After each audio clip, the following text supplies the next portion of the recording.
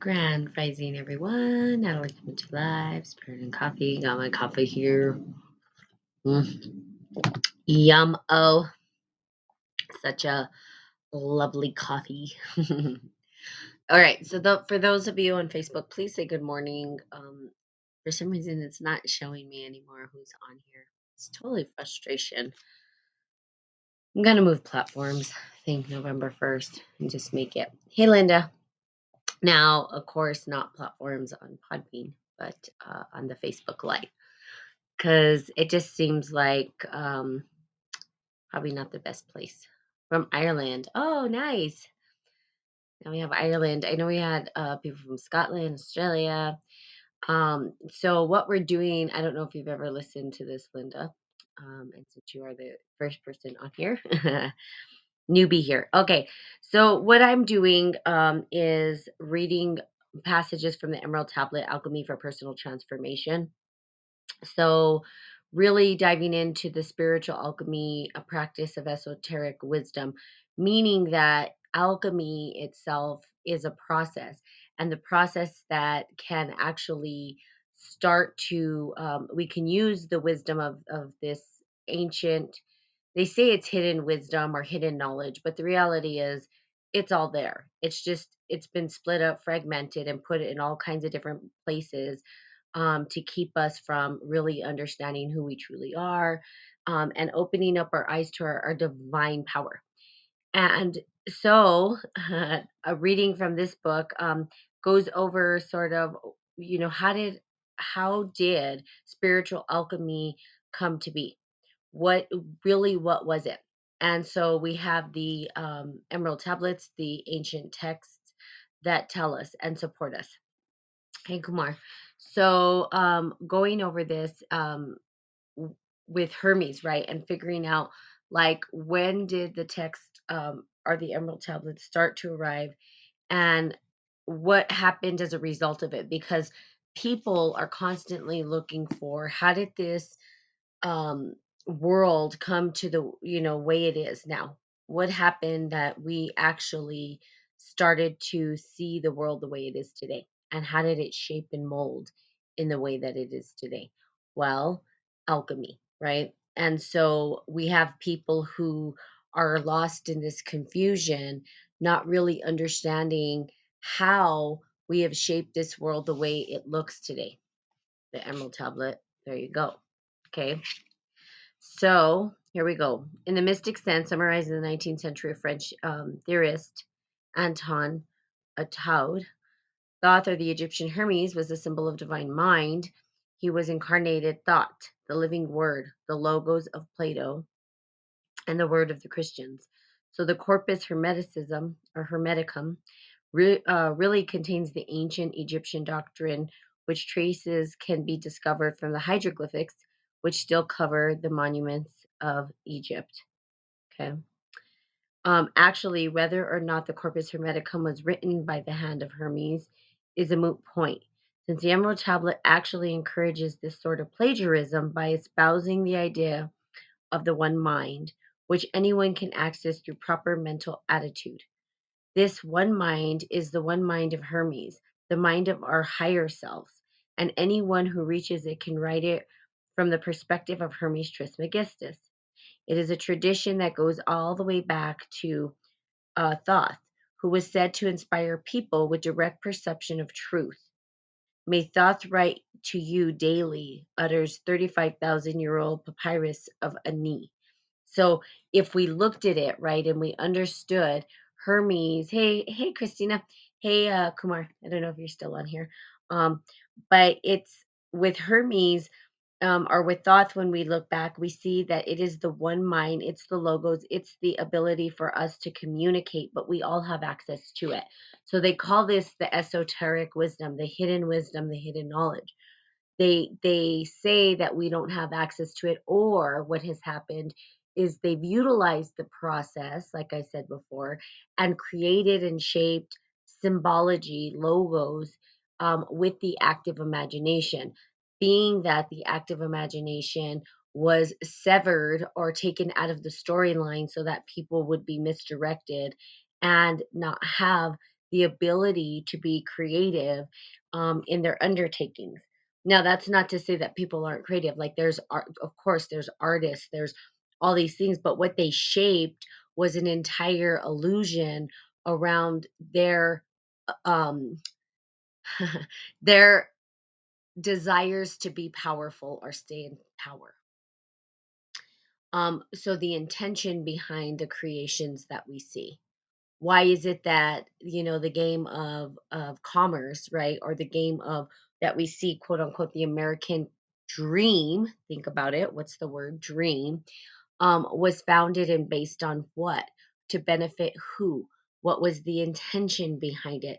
How did it come to be? What was the illusion that they were trying to create? What imagination did it come forth from? Who set that in motion? You see, the world as we see it is just a creation of our imagination. And what I'm talking about is our buildings, our government structure, everything is just an imagination that was made by humans. It's an illusion, it's not real. We could go back to the jungles and not have all of these structures and governments. And what would be real then? This would go away, right? And we would see that it is a grand illusion. Okay. Could there be some of us that are natural inclination to see outside the box and find connections differently than others? Absolutely. Thanks for the question. So that's us, right? The individuals who stay on these podcasts, the individuals who are seeking, the individuals who go to these type of podcasts are the individuals seeking and recognizing that we don't have to live by this specific storyline. There's many ways that this could have played out. There's many ways. Now, sometimes by force seems to win, right? Let's look at the Buddhist monks who were driven out of, well, let's just say China, right? They don't fight. They're not going to fight back. That's not part of their philosophy. And in India, when this was going on, and the monks, the Buddhists, they Buddhism nearly dissipated and went away. And when I was in India, they were restoring Buddhism. They were taking the ancient Pali text and transcribing them into other languages because they were not going to fight. You see, so the illusion that won was the one that severed and um, conquered, you know, the lands, the ones that came and destroyed and blood and sweat and tears and cut the heads of those who didn't follow, right? And put them up on posts. So it's a bloody mess. It's become this bloody warfare. Why? Well, because people want power. People want, and for what? I don't know. Like, I personally don't understand the psychology behind it because that's not my psychology. My brain doesn't understand it and can't process that way of thinking. So there are individuals who think that way. We can't deny it. To deny it would be to live in a false reality. We need to accept what we see happening around us, that there are people who will do anything for power, including killing. Now, we can make them right, wrong, good, bad. We can whatever we want to do, but the reality is that's the reality. That's what we see happening in the human psyche, that people will go to extremes to maintain structure and order by their design. Do you see what I'm saying? So the design that's created is by their own design. It's not by the design of other individuals, and we live into that design. So when we look at, if you go back to your own countries and look at the intentionality of how it was derived. How did it come to be?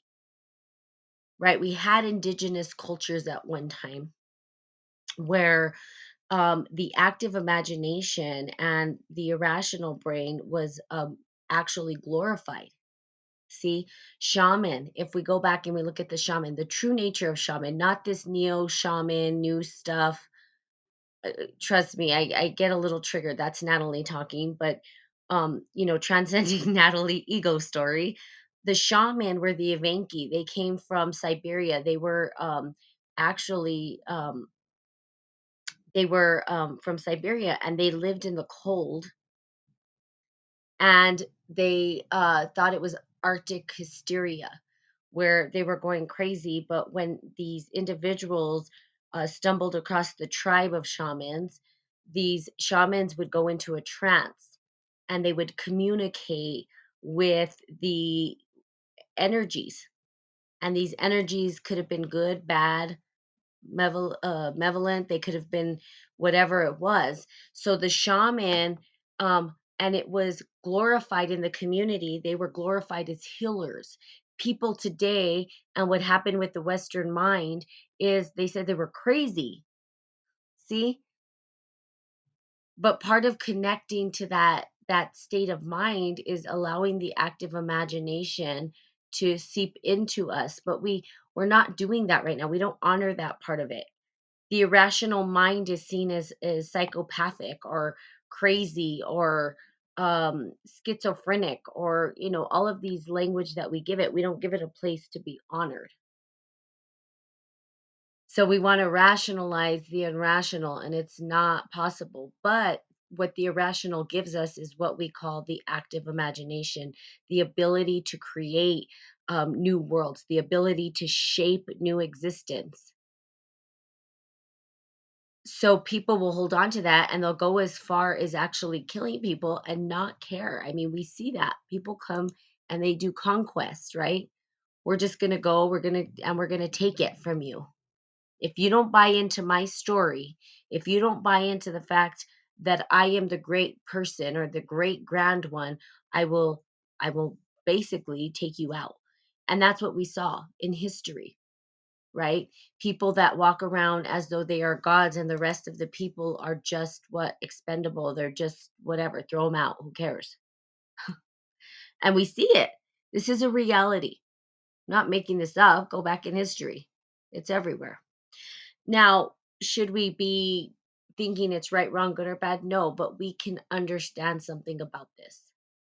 And we can start to prepare ourselves, move ourselves in a direction that's going to support us, that's going to carry us beyond the storyline that we currently live in, beyond the spell that we're currently under.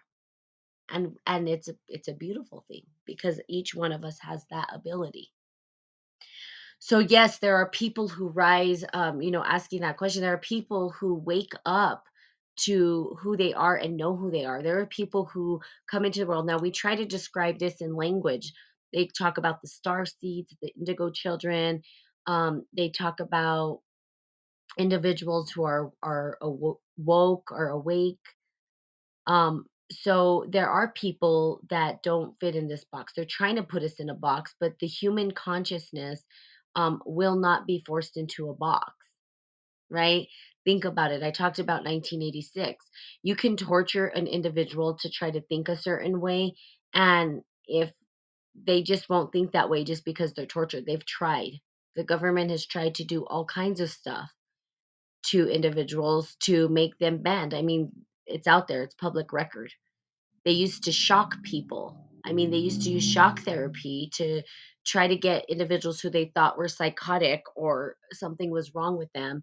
They would shock them to try to, for medicine, to try to get them to think differently. But see, we don't respond that way.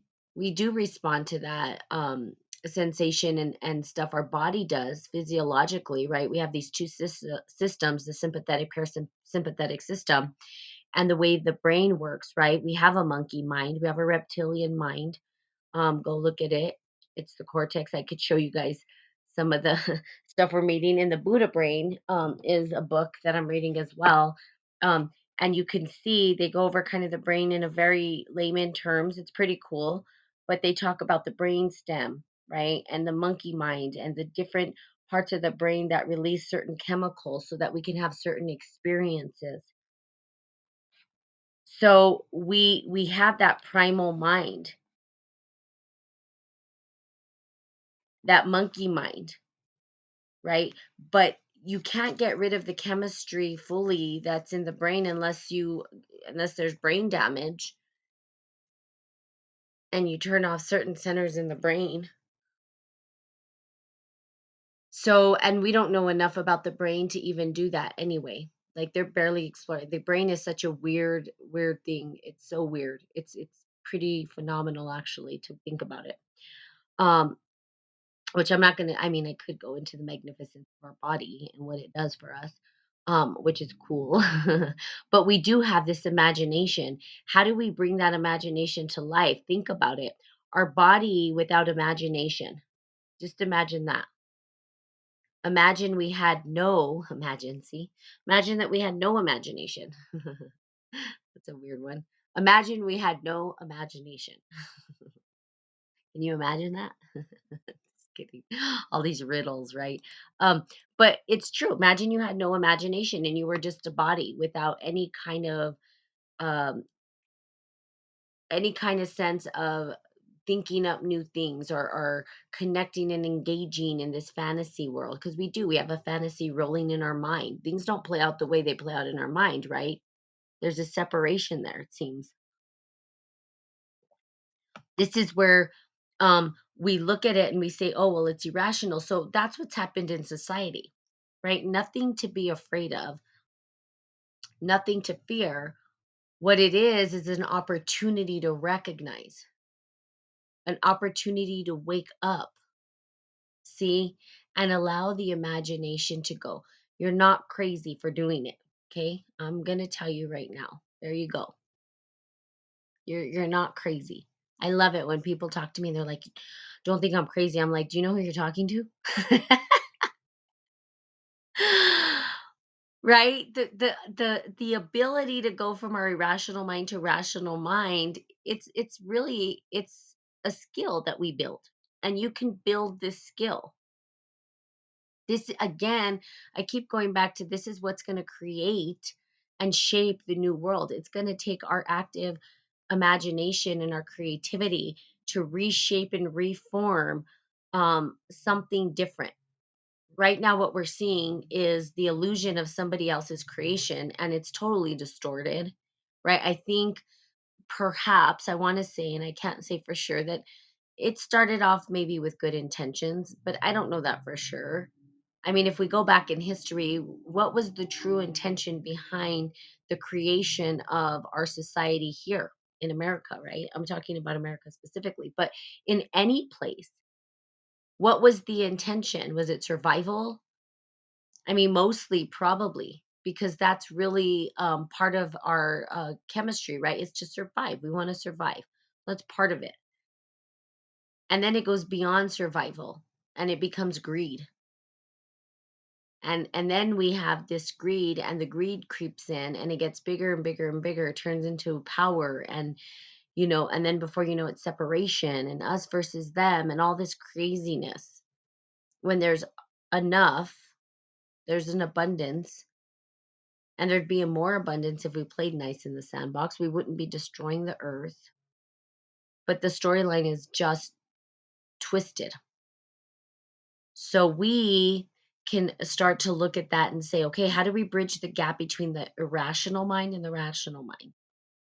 Okay, now the irrational mind is not a bad, it's not bad to be irrational. It's not bad to drop into that active imagination, but it's being able to look at it from a rational state of being, which is kind of crazy because it's hard. How do you bridge the two? The rational mind sometimes wants to make meaning out of things that don't have meaning. And that's what we become, meaning making machines. That is a concept that meaning making machines, where we make meaning out of everything. And sometimes it doesn't have meaning, sometimes it just is. Like, for instance, we see an aspiration, or we see a UFO, or I don't know, we see something in the sky and we try to make meaning of it that maybe we don't, like trying to make meaning of the fact that I one time dropped a fork and it disappeared. It literally disappeared. Like it was just gone. And there was three people there and all of us were like, where did it go? Gone. Disappeared. Well, I could make meaning out of that, or I could just say it disappeared. But I could come up with all sorts of ideas of why and how and this and that, and make meaning of it. And maybe there was no meaning. So we become meaning making machines. We want to rationalize the irrational, and sometimes it doesn't go that way. But we can use it, some of it can be utilized to reshape and remold our perception in life and our worldview and the way that we engage with our world.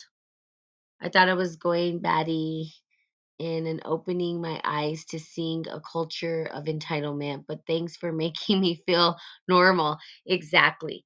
Yes, you are well, let's not say we're normal. I don't know that we're normal, but we're not crazy. we're we're or we are crazy in our own way. One time I thought I was a woman and something else appeared. Oh yeah. Oh, I've had those things before too. Huh. Thank you for sharing. I have an internal um man that exists in me, right? We all do. We all have these energies. Now we can't say we're one thing or another, and that's pretty, I mean, it would be pretty what's the word? I don't even know what word I'm trying to it would be pretty shallow? No, that's not the word. It would be not right for us to just say that we're one thing or another because we're not. We're changing all the time. And some of these thoughts that come in our head, we don't share with everybody, right? Because they're like, wow, I'll probably be put into the mental house because that's what we've done in society. And there's no place to honor some of the stuff that swarms through our mind, right? There's no place for it, and we don't know what to do with it. And sometimes we hide it. Now, here's the deal. Some of it is, what is it teaching me is the better question. What is it teaching me? How is it teaching me to live with intention or divine purpose? And how do I transcend, or how do I bridge the gap between what I'm seeing that's uncomfortable into something that has potential to create something meaningful in life, right? The meaningful stuff. So again, the irrational mind is not doesn't have a space to exist. And that's part of the esoteric wisdom. That's part of the esoteric knowledge that's been hidden from us. And hiding it, which has been, they've been very good at trying to do this. Now it's starting to open up and people are starting to wake up and recognize, right? They're like, what kind of grand illusion am I living in? What is going on? Now, it's gonna cause a bunch of weirdness because people are like, "Oh man, they're on to us." Your doggy wants a snack, I know. They're on to us. They're on to us. They're getting that we are doing these things. And so, how do we mystify them and put them back under the spell so that we can maintain control? What do we need to do? What kind of sorcery do we need to do? And so, they come and they do some weird shit. And then you're looking at them even weirder because they're trying so hard to hold on to power. And then it just becomes this distorted weirdness that it's nearly impossible to not recognize and see. How could you not see it? It's almost so ridiculous that you're going, what is wrong with you? What is going on there? Something's happening. Are you okay? And then they will say, well, yeah, I'm okay. And I'm just going to continue to try to manipulate you and then you're just like, no, you can't anymore.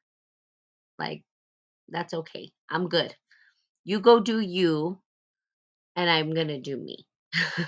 And that's okay if that's what you want to do. There are consequences, but not necessarily the storyline I choose to live under. Not necessarily the storyline I choose to follow. So go do you. And you wake up and then you realize, okay, now what? Now what do I do? Who do I get to be? Well, it's almost like a child growing up in a way.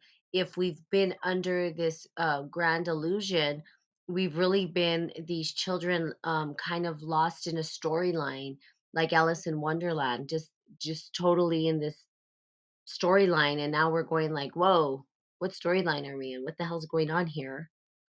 Right? And then we wake up and then we go, wait, was that real? Did that really happen? Did I really see that?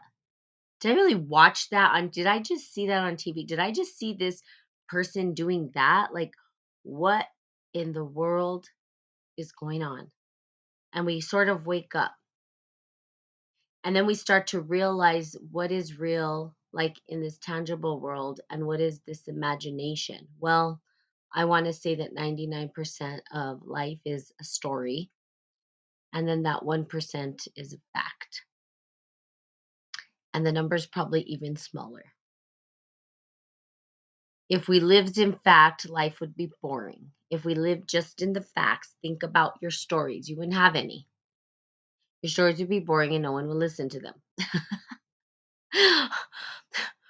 They would just be like, whatever. But we have stories and we put meaning behind things.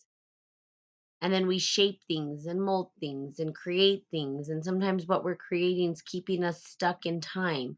It's not allowing us to move on. The dialogues that we're having are shaping our existence. You guys hear this. You guys know this. There's books written on this stuff. Tons of books. Oh, what's a good book? The Greatest Salesman in the World. That's a good one. The Greatest Salesman in the World is a 120-day commitment. No, I think it's a year. What is it? I can't think. 300 days. My bad. It is 300-day commitment.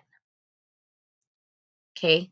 So the 300-day commitment and the greatest salesman in the world, I have done the 300-day commitment with a group of friends. I mean, we were committed to just getting on the phone and reading it at night, every day, every night. And we went and went and went and we did it for the entire time. And what it does is it talks about how language shapes our reality. Basic stuff, right? That we've been told over and over again. But it's true if we start to really understand how. How is it shaping our reality? Where do words come from? You got to dig a little deeper there. Well, words come from our active imagination. Words came from hieroglyphics. That's where it first started in pictures. So language, right, became something that they used to hide wisdom from us, things from us that they understood, how they were shaping the world around them. Okay.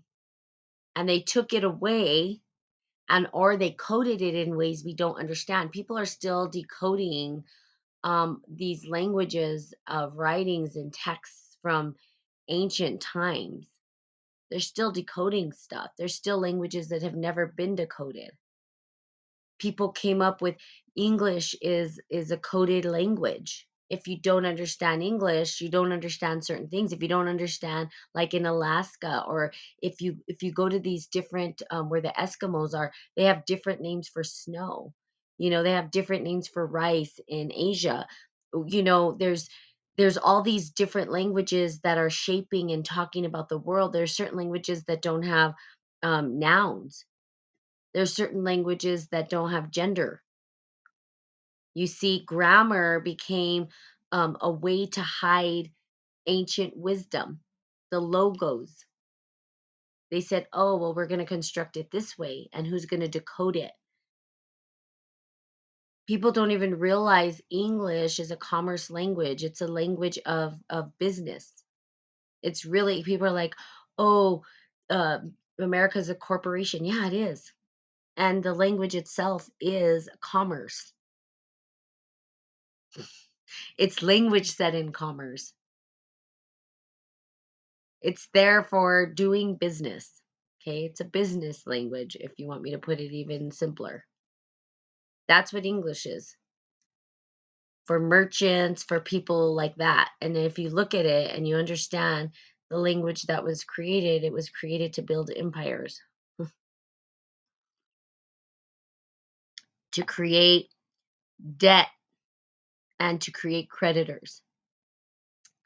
Yeah, there was a thing that I took. It was called creditors and commerce, right? How do you know creditors and debtors?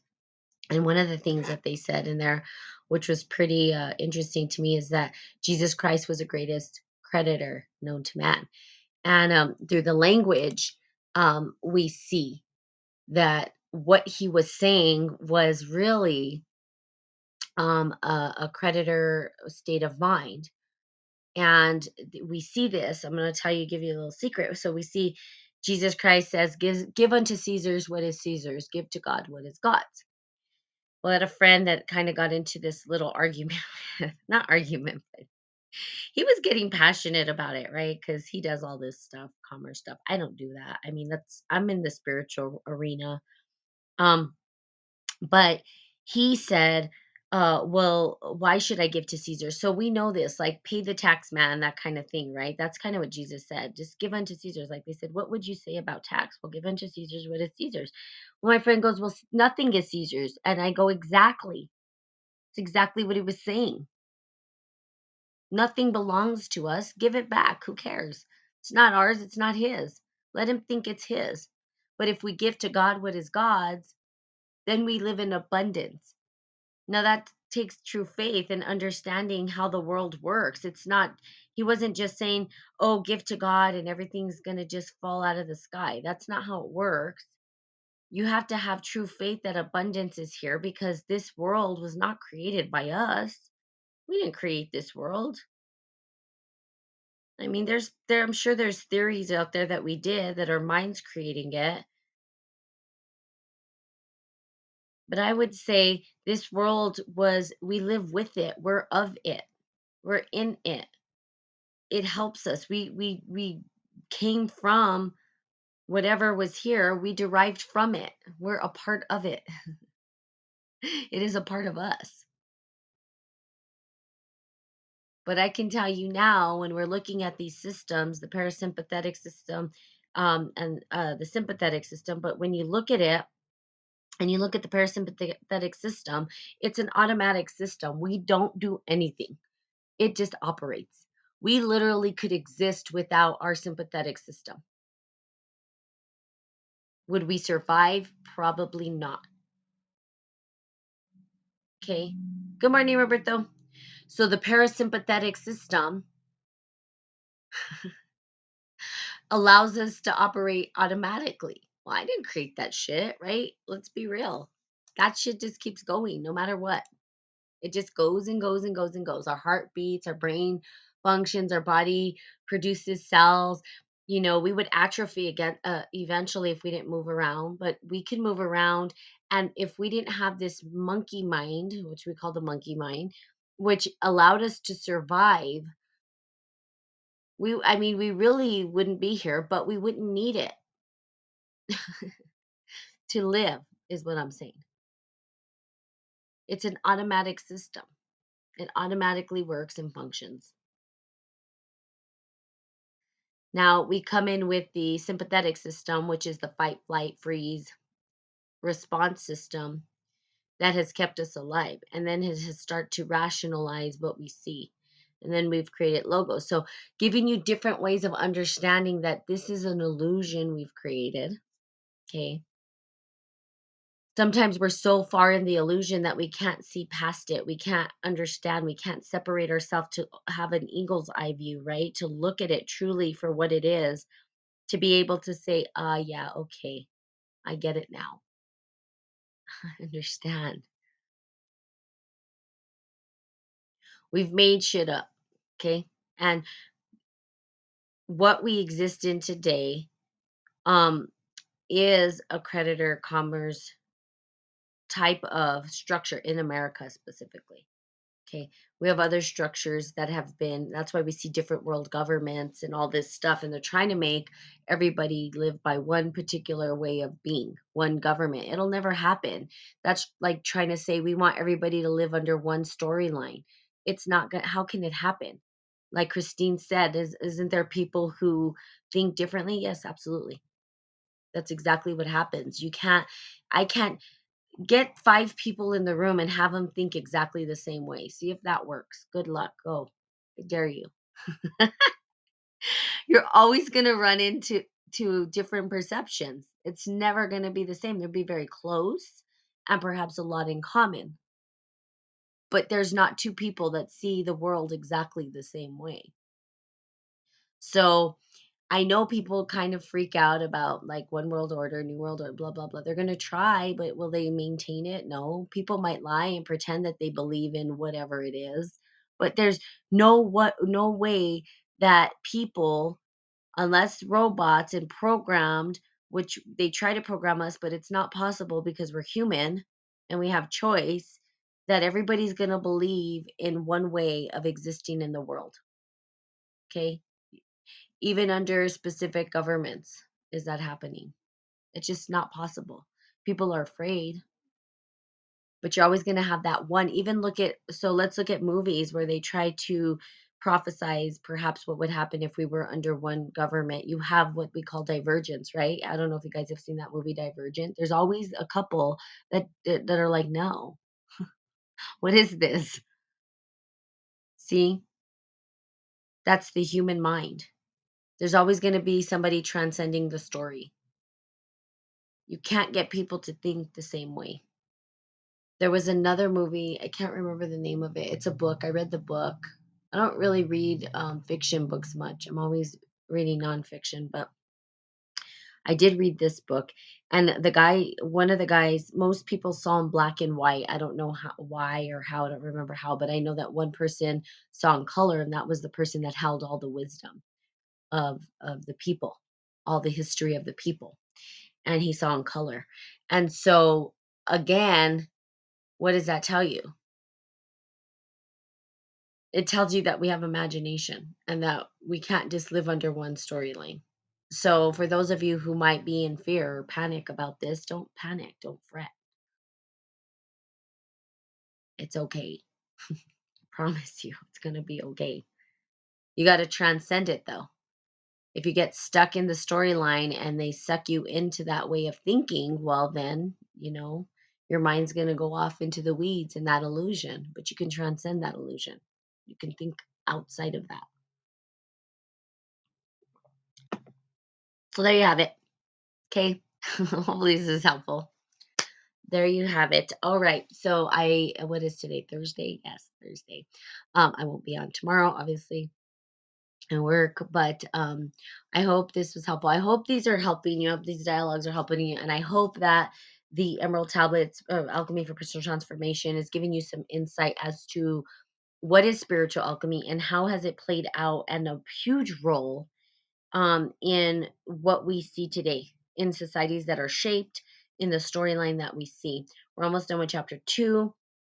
Then we will move on to chapter 3, Conversations with Hermes.